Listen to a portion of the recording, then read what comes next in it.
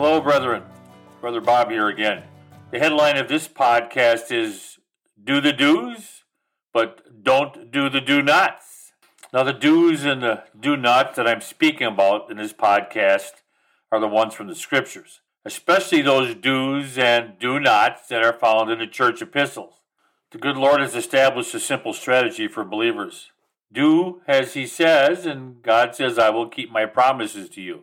Exodus 19:5. Now then, if you will indeed obey my voice and keep my covenant, then you shall be my own possession among all the peoples of the world, for all the earth is mine. And yet most believers just do not get it, or worse yet, are just not interested in doing as the Lord commands. That's been the main problem that the Lord has had with His people right from the get-go, starting with Adam and Eve, through the believers of the time of Moses, and through the believers of judges and kings, and even through the prophets, right through to the church age. Isaiah 48:18, if only my people had paid attention to my commandments, then their well-being would be like a great river, and their righteousness like the waves of the sea. If only, if only, if only.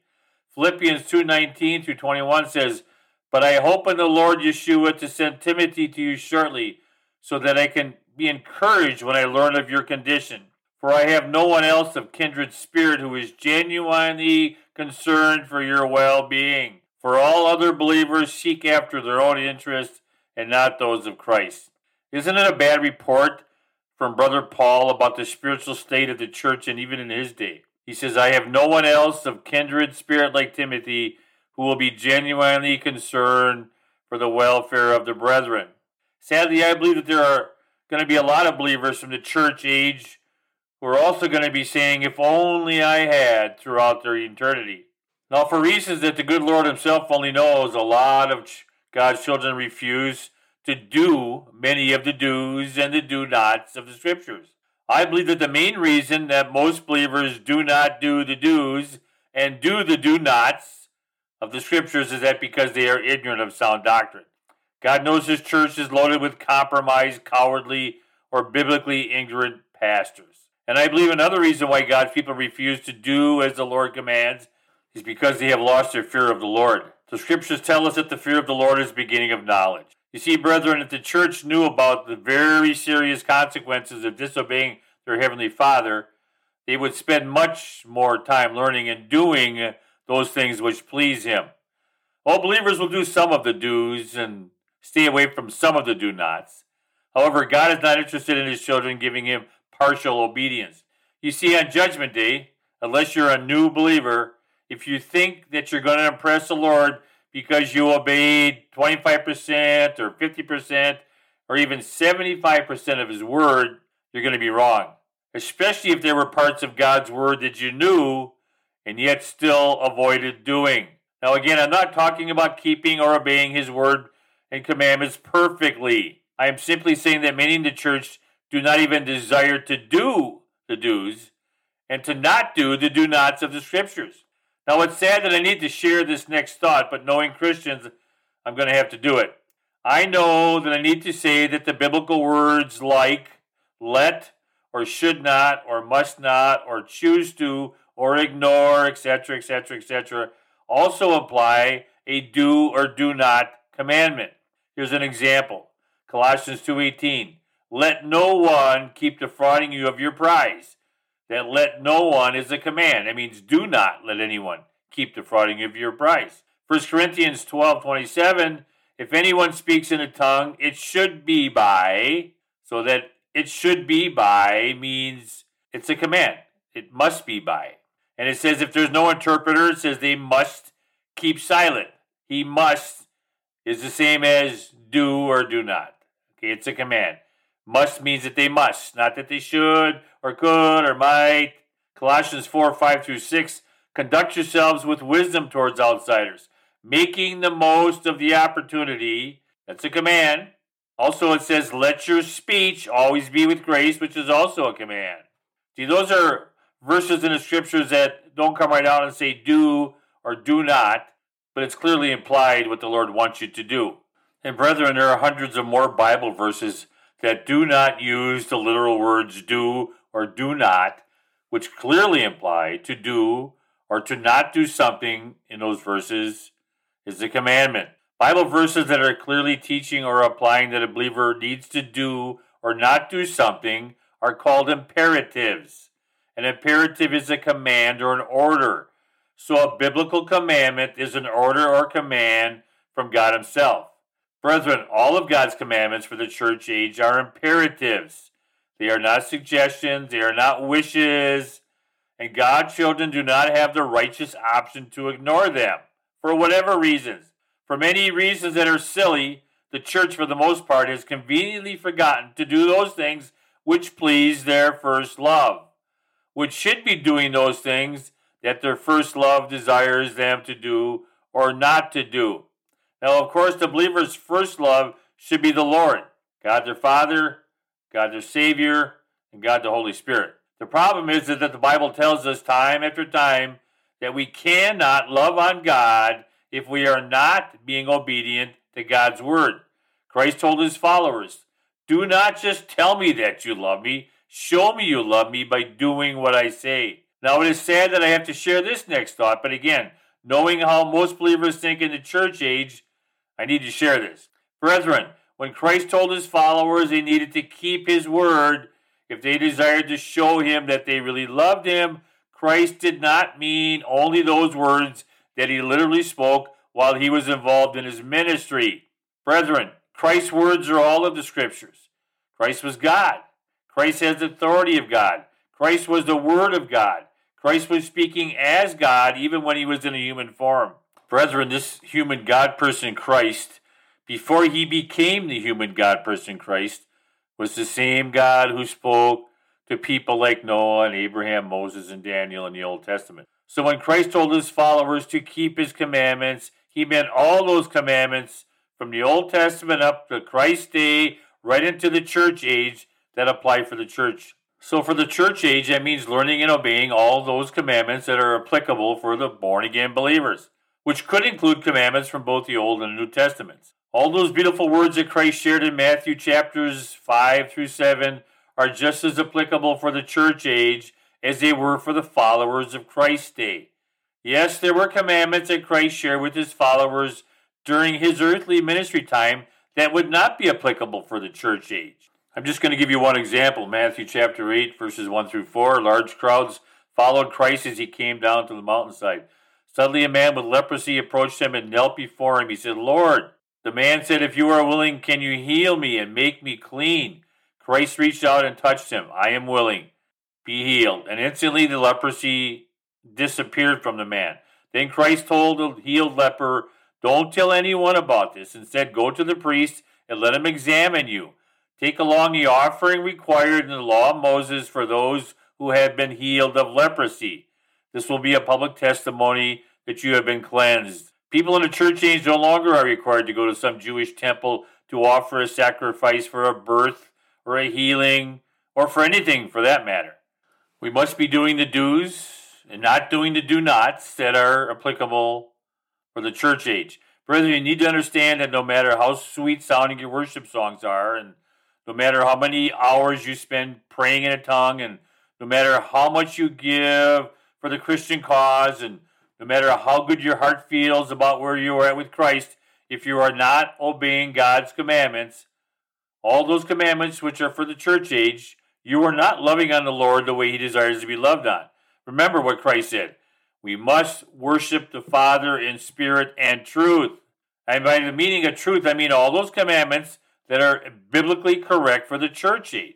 Seems like a lot of times believers in the church age want to get on these rabbit trails and they want to get involved with doctrinal things that aren't for the church age. Christ said in John chapter 14, verse 15, if you love me, then you will keep my commandments. John 14:21, those who accept my commandments and obey them are the ones who love me.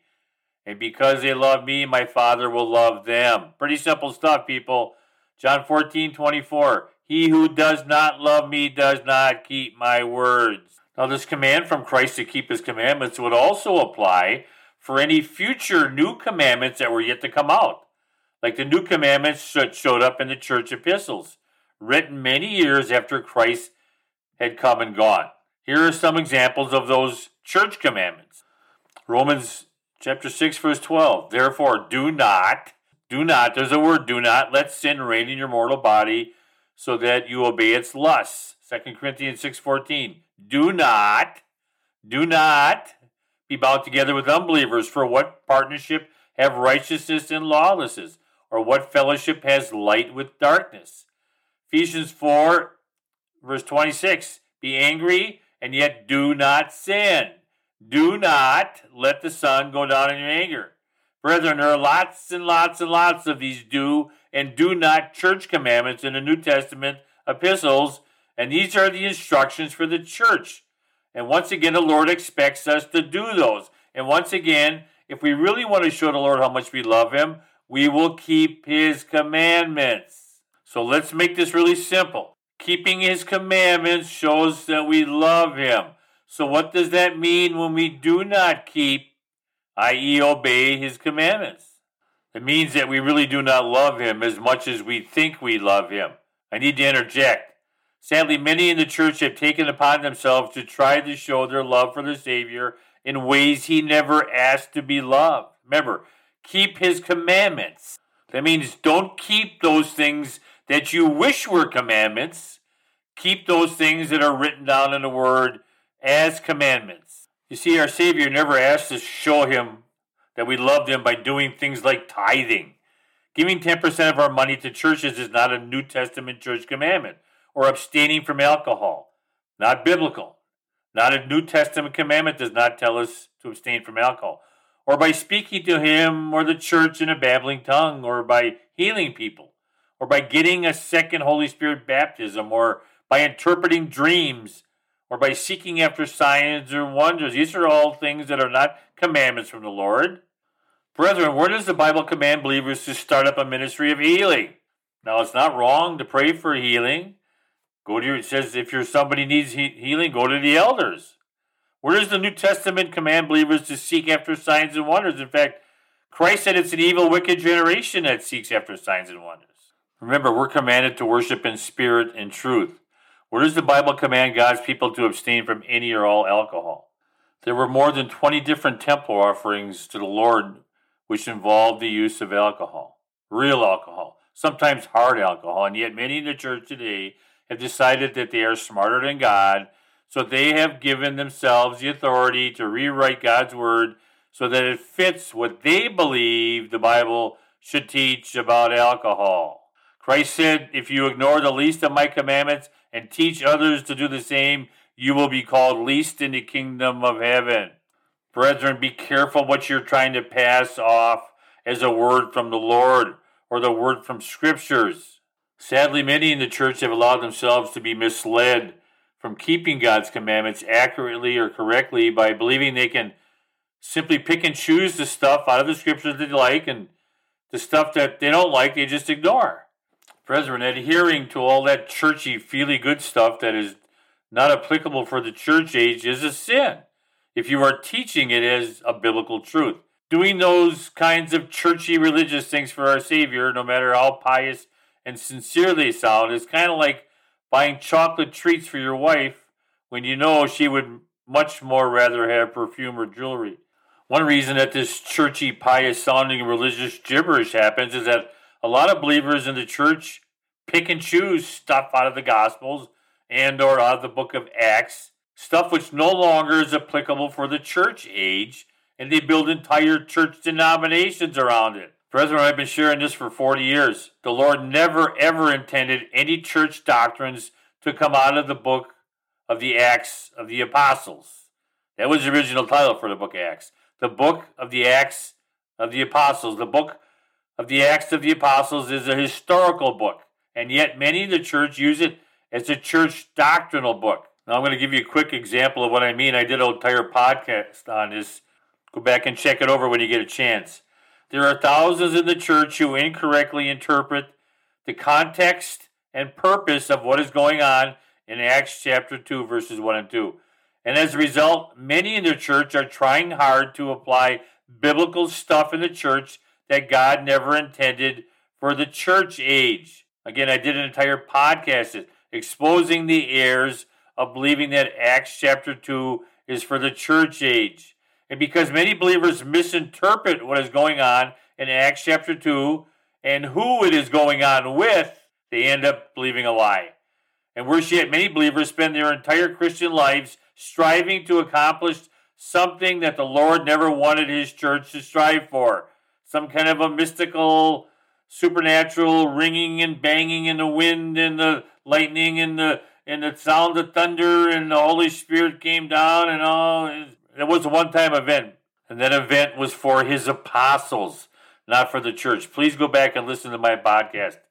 If you are a believer trying to live out what happened in Acts chapter 2 on the day of Pentecost, you need to get it into your head that the Lord never intended for the church to strive after something that he only intended for his apostles. However, even if every believer in Jerusalem had attended what was going on in Acts chapter 2, which they did not, that still does not mean that what happened in Acts chapter 2 was intended for the church age. What happened in Acts chapter 2 was unique. There wasn't even a body of Christ or this thing called a church around yet. Fact of the matter is, even the apostles didn't even know on that day of Pentecost that they would be the initial leaders of this new thing called the church or the body of Christ or the assembly of believers. Now I get it. In the literal sense, the church is people, not a building. But even so, that new group of Yeshua believers in Jerusalem did not consider themselves a called out body of Christ group of believers who were endowed with the Holy Spirit. These new Jewish believers never had a clue that they were going to be meeting in church buildings or home buildings, meeting together with Gentiles to worship their God together as one people. So during this historical book of the Acts of the Apostles, none of the guidelines and the rules for how God wanted the church to run had even been established. There were some amazing transitional things going on in that book of Acts. In the book of Acts, Jewish believers were the first ones to receive the indwelling of the Holy Spirit, followed years later by Gentile believers. Most Bible scholars believe that the time from the beginning of the book of Acts until the end of the book was about 40 years. So that means it's a transition between how the Lord did things in the Old Testament and how he was going to do things in the new church age was about 40 years. So the book of the Acts of the Apostles was a historical book which explained the history in a condensed form. I'm going to go back to my topic here about do the do's but don't do the do-nots. Now before I get started though, I need to silence and rebuke those ignorant or deceived Bible teachers who teach that believers cannot do anything in and of themselves that is pleasing to the Lord. How ludicrous is that idea? Brethren, there are over 50 Bible verses that clearly show and or clearly imply that our main responsibility as children of God is to do those things which please the Lord. Do you realize how spiritually blind someone has to be to think or to even teach that it is wrong or sinful for God's people to try to do those things which please our Heavenly Father? Only a spiritual deceiver or a spiritual dimwit would even try to teach such foolishness. And yet many in the church push this lunacy on the sheep. Brethren, every single place in the scriptures where believers are told to not do something or to do something, this is a commandment from the Lord. And doing what the Lord commands us to do pleases him.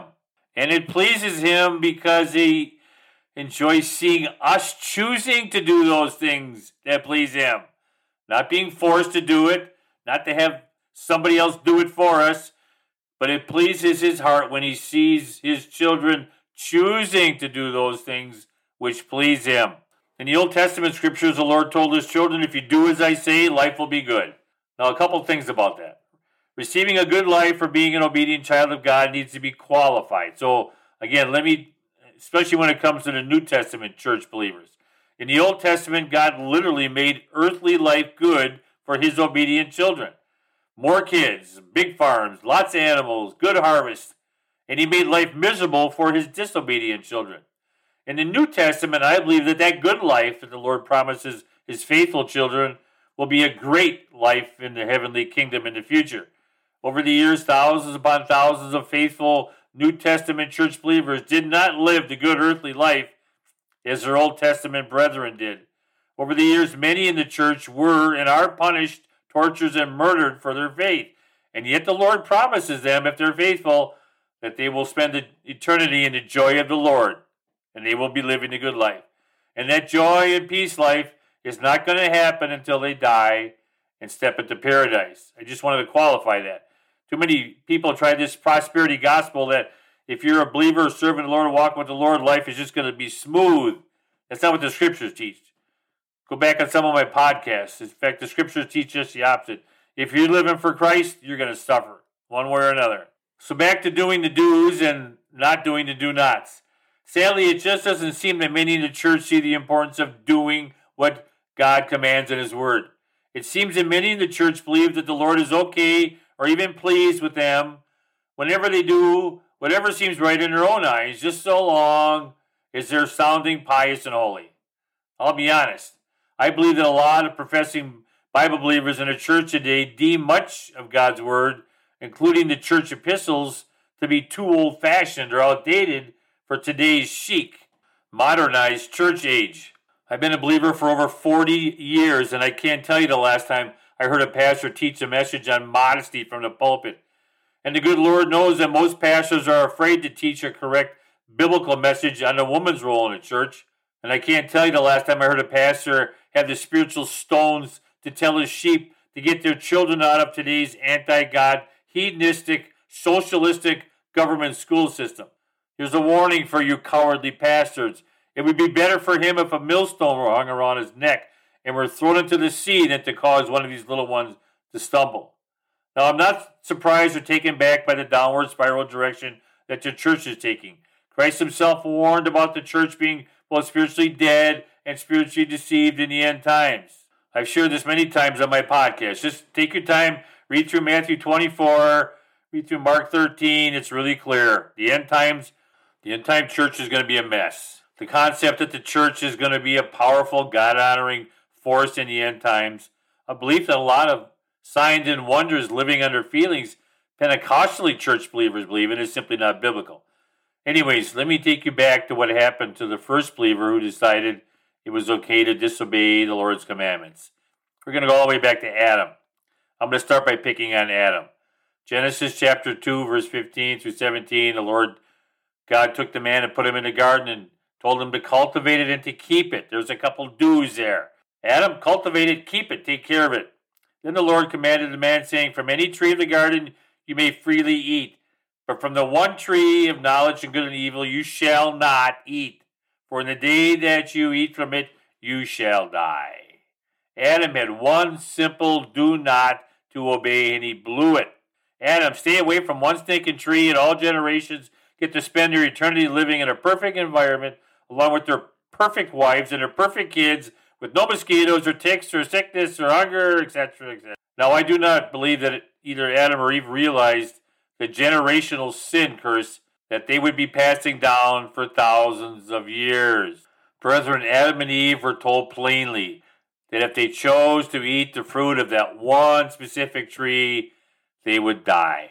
So what did these numbskulls choose to do? They chose death over paradise. I can't wrap my head around Adam's stupidity, especially from a person without a sin nature. It must have been that woman. Just kidding. This is all on Adam. He was the head of the family. I guess what happened to Adam is proof that the threat of getting hanged or getting sent to the electric chair for committing certain crimes does not deter criminals, because it did deter Adam. By the way, the initial purpose for the death penalty for committing certain crimes was not to deter crime or to punish an evildoer, but to simply eliminate that criminal element from society so that they could not hurt anyone else ever again. Here's another scenario. Noah preaches for 120 years. Can you imagine it? 120 years. Now, I know that the Bible does not come right out and tell us what Noah preached, but I feel pretty confident to say that he tried his best to get as many souls as he could in that ark. And yet, all those fools who drowned chose not to do the do's, but instead did the do-nots. Another scenario is the people that got rescued out of Egypt. So God's people are being severely persecuted under the authority of the Egyptian Pharaoh. God hears their cries and sends a rescuer, Moses, to miraculously deliver them from their terrible persecution. And yet, these rescued Jews don't get very far, and they start grumbling and whining and complaining.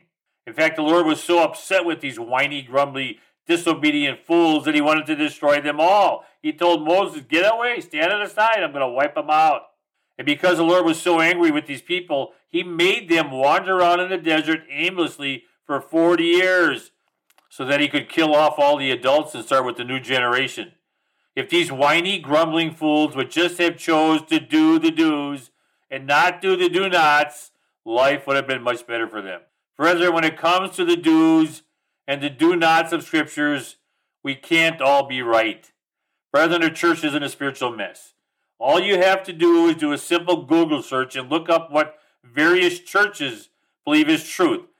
Look up some of the crazy doctrine. Just look into some of the goofy stuff that many churches are trying to pass off as biblical truth. If you know your Scriptures, it's easy to see it's just fairy tale land with a lot of these churches. Now, I'm not talking about the differences in denominational teachings. Brethren, learning and knowing the do's and do-nots of the Scriptures is not really that hard to learn. 2 Timothy 2:15, be diligent. That means there's an effort involved. Be diligent to present yourself approved to God as a workman or workwoman who does not need to be ashamed, accurately handling the Word of God. Notice who's held account here. Is the Holy Spirit rebuked or being yelled at? Is the Holy Spirit being told, kick it up a notch, get some of these believers to get smarter in the Lord? No, the responsibility of knowing God's Word is put on the believer. And those who don't handle it accurately are even going to be ashamed, it says. Okay, please listen to me carefully. If the Holy Spirit is the sole provider and revealer of God's truths to the church, why is there such little unity in the church today? Is he not powerful enough to unite us? Come on now, this is simple logic. Either the Holy Spirit is the sole revealer and teacher and guider and powerhouse of God's Word, or he's not. I personally do not believe that he is, at least not in the church age. Yes, there was a time before we had the completed New Testament Scriptures when the Holy Spirit was the sole revealer of God's new church truths. A lot of the information that the apostles got was brand new stuff. The writers of the New Testament church epistles were given some amazing new inspired revelations. But the same cannot be said about the Old Testament Scriptures. They were expected to learn it, to know it, to study it.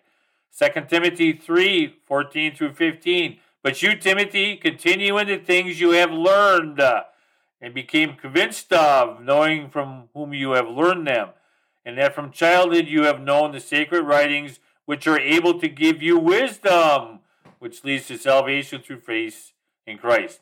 However, I believe that the New Testament church epistles clearly put the sole responsibility of learning God's Word on the believer. We're commanded to walk by faith and not by sight. Now, I'm not saying the Holy Spirit's not there. If you're a new believer, obviously, he's going to share some stuff. He might even give you some rhema words before you even know your Scriptures. And as you're growing in the Lord, you get into the Word, the Holy Spirit's going to be there to put some things together for you sometimes. But you need to be the one studying it. You need to be the one in it. You need to be the one who has a desire to learn it before the Holy Spirit's going to be helping you. Brethren, you will not find one single spot in the church epistles where the Holy Spirit is rebuked for doing a lousy job. Every place in the church epistles, the believers are either given an attaboy for doing a good job or they're rebuked for doing a lousy job.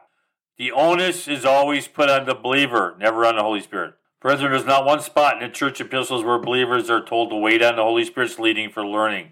That's what the problem with the church is. Everybody's sitting around waiting for a whisper of a word in the middle of the night. A lot of believers waiting for this dream that they're going to get, like the Holy Spirit's going to whisper through a dream.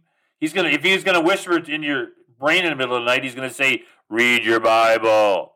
Sadly, I believe that many believers do not know that there are profound biblical truth differences between the denominational doctrines of many churches and the doctrinal truths of God's Word. Now, I'm aware that there are phony and fake Christian churches out there in the world.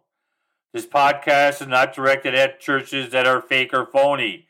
This is for God's people. This is for people who claim to be born-again believers. As with all my podcasts, what I share is directed at those Christian churches who openly profess an eternal salvation that came through a result of believing in the gospel of Christ. And Christ alone, with no sacraments attached or no good works attached, just faith in what Christ did for you at Calvary. Sadly, many churches sincerely believe that they have the handle on truth. But the problem is, many of their truths contradict scriptures, and they contradict each other. One group says, you must believe this teaching. Another group says, blah, blah, blah, blah, blah, blah, blah. And another church says the opposite of blah, blah, blah, blah, blah. And they say this, and we say that, and we get like 20 different opinions for one Bible verse. No wonder the sheep are so confused. Listen to me carefully. Many of you do not want to give up what you believe because you like what you believe, even if it is not biblical. That was the same problem the believers in the Old Testament had all the time.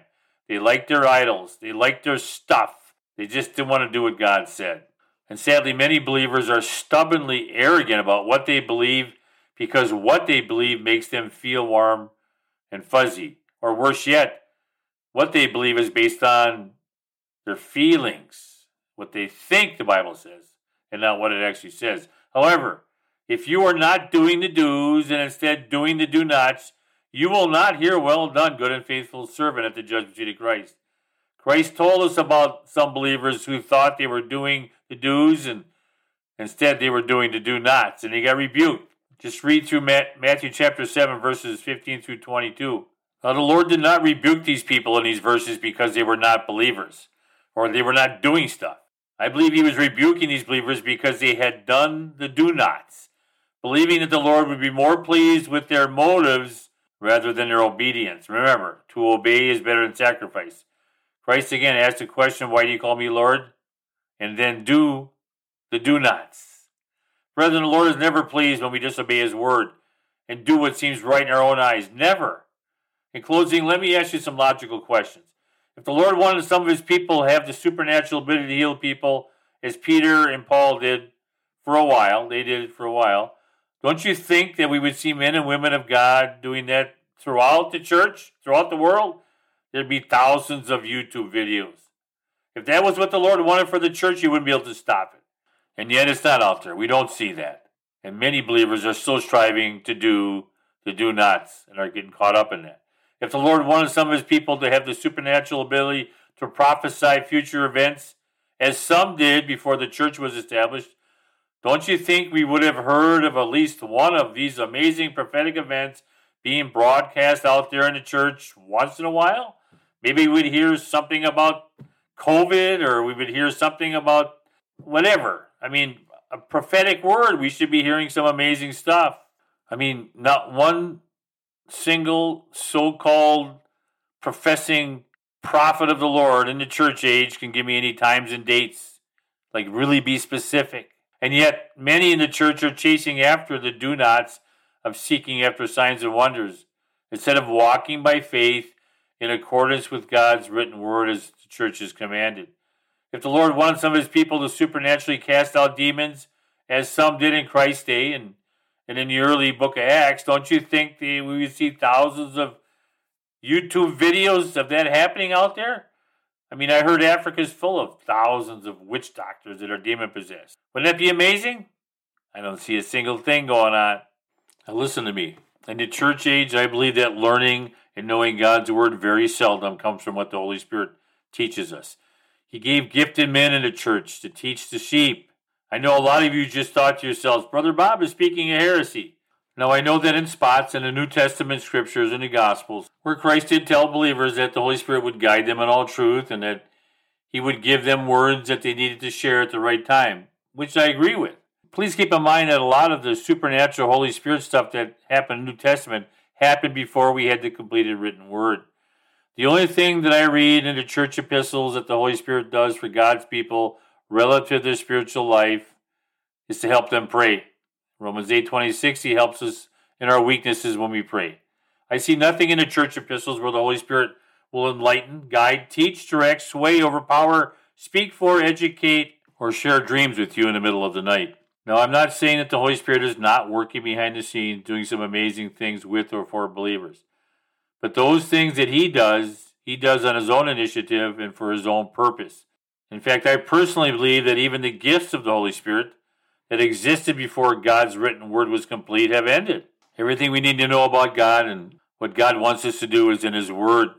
Now again, the Holy Spirit is going to be there to help you see some of the deeper things of his word. And if you're a new believer, he's going to take you along on a path that help you teach stuff. But again, keep in mind there are supposed to be gifted teachers and evangelists in the church teaching the sheep. There'd be no need for this gifted teachers if Holy Spirit's doing all the work. Now, just think this through logically. If the Holy Spirit and the Holy Spirit alone is responsible for teaching, enlightening, and speaking for believers, why, oh why, oh why did the Lord even bother to give the New Testament church believers all those instructions in the church epistles? Why do that? He could have just planted it in their brain cells. Why would Christ bother to teach the Beatitudes to his followers, knowing that the Holy Spirit was going to teach this stuff to the sheep anyways? Why did Christ teach about church discipline if that was the Holy Spirit's job? Why would Christ bother warning his followers about the end time stuff, which included lots of warnings about end time false teachers and false prophets, if the Holy Spirit was going to personally do that with each and every born-again believer in the body of Christ once the church was established? Brethren, why would the Lord give the Apostle Paul all that new church revelation, which included lots and lots of instructions for the do's and do-nots for the church age, when the Holy Spirit should have been the one doing that? Brethren, why would we even need a Bible? If the Holy Spirit supernaturally teaches all of God's people, we don't need a book. He can just put it in our brain cells. There's a reason why he gave us that written word. He expects us to study it, to learn it, and obey it. The more I study God's word, the more I see that the Lord has put a vast majority of the believer's spiritual walk responsibility on the believer and not on the Holy Spirit. Here's another question. Just when does the Holy Spirit fill our minds with the truth of God's word? In the middle of the night? While you're praying? Now, I'm not saying this to be a wise ass, but do we just touch our Bibles when we want new revelation? Do you really think we have to go into some kind of tongue-babbling mode before the Holy Spirit will teach or enlighten us? Now, again, I'm not denying that Christ did share that there was going to be some amazing Holy Spirit events going on, but that was before the new revelations were given to the apostles about this new thing called the church. Brethren, take your time and just read through the first 15 chapters in the book of Acts. You'll see the mess that was going on. I mean, there was people who didn't even know Christ died out doing ministry work and had to be told that. There was people that were believing in the John the Baptist's repentance baptism as they were involved in ministry work, and they didn't even know there was a Holy Spirit. There was a lot of strange things going on, and men and women of God had to come along and to correct these people. The Holy Spirit didn't correct them. It was faithful men and women of God who came along and informed these sincere but incorrect people, what you're believing isn't right anymore. Things have changed. God put that responsibility to correct these people on other people. It's our job to teach the truth. I mean, it's amazing. Even that eunuch out in the desert who was trying to figure it out, the Lord had to send a person to them to explain the Word of God. Holy Spirit could have did that, but God uses people now. That's how he gets his truth out. He uses people. He uses his people to read and study the Word, and we're the messengers of truth. We're the light now in a dark world.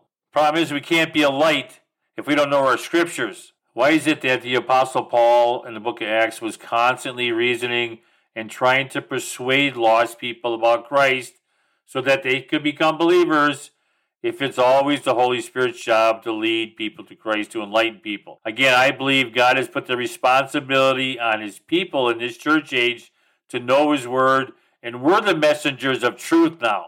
Well, at least we're supposed to be. Brethren, from the beginning of the Bible to the end of the Bible, read about God telling his people, do this and be blessed, and don't do that or be punished.